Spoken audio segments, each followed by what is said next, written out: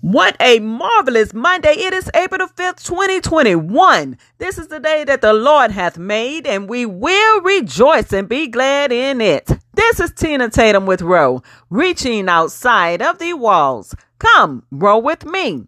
Today we'll be coming from St. Mark chapter 4, verse 39. And it reads, "And he rose and rebuked the wind, and said unto the sea, Peace, be still. And the wind ceased, and there was a great calm." It has got to stop.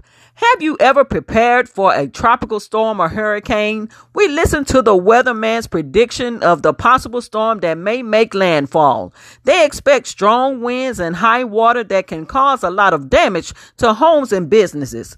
We board up windows, stock up on our necessities, water and everything, and wait for the storm to come through and see how much impact it brings.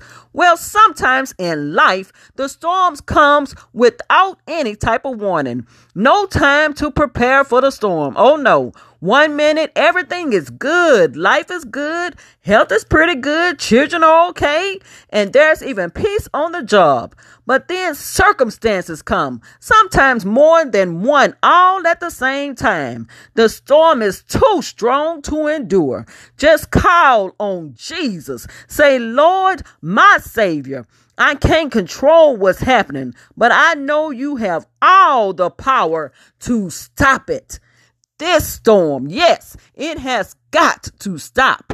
Jesus has all the power to calm the storm. He will rebuke the wind and tell the rain to stop.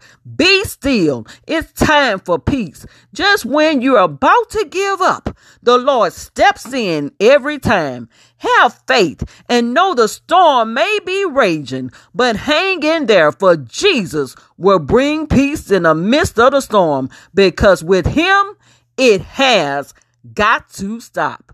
Be blessed and have a marvelous Monday.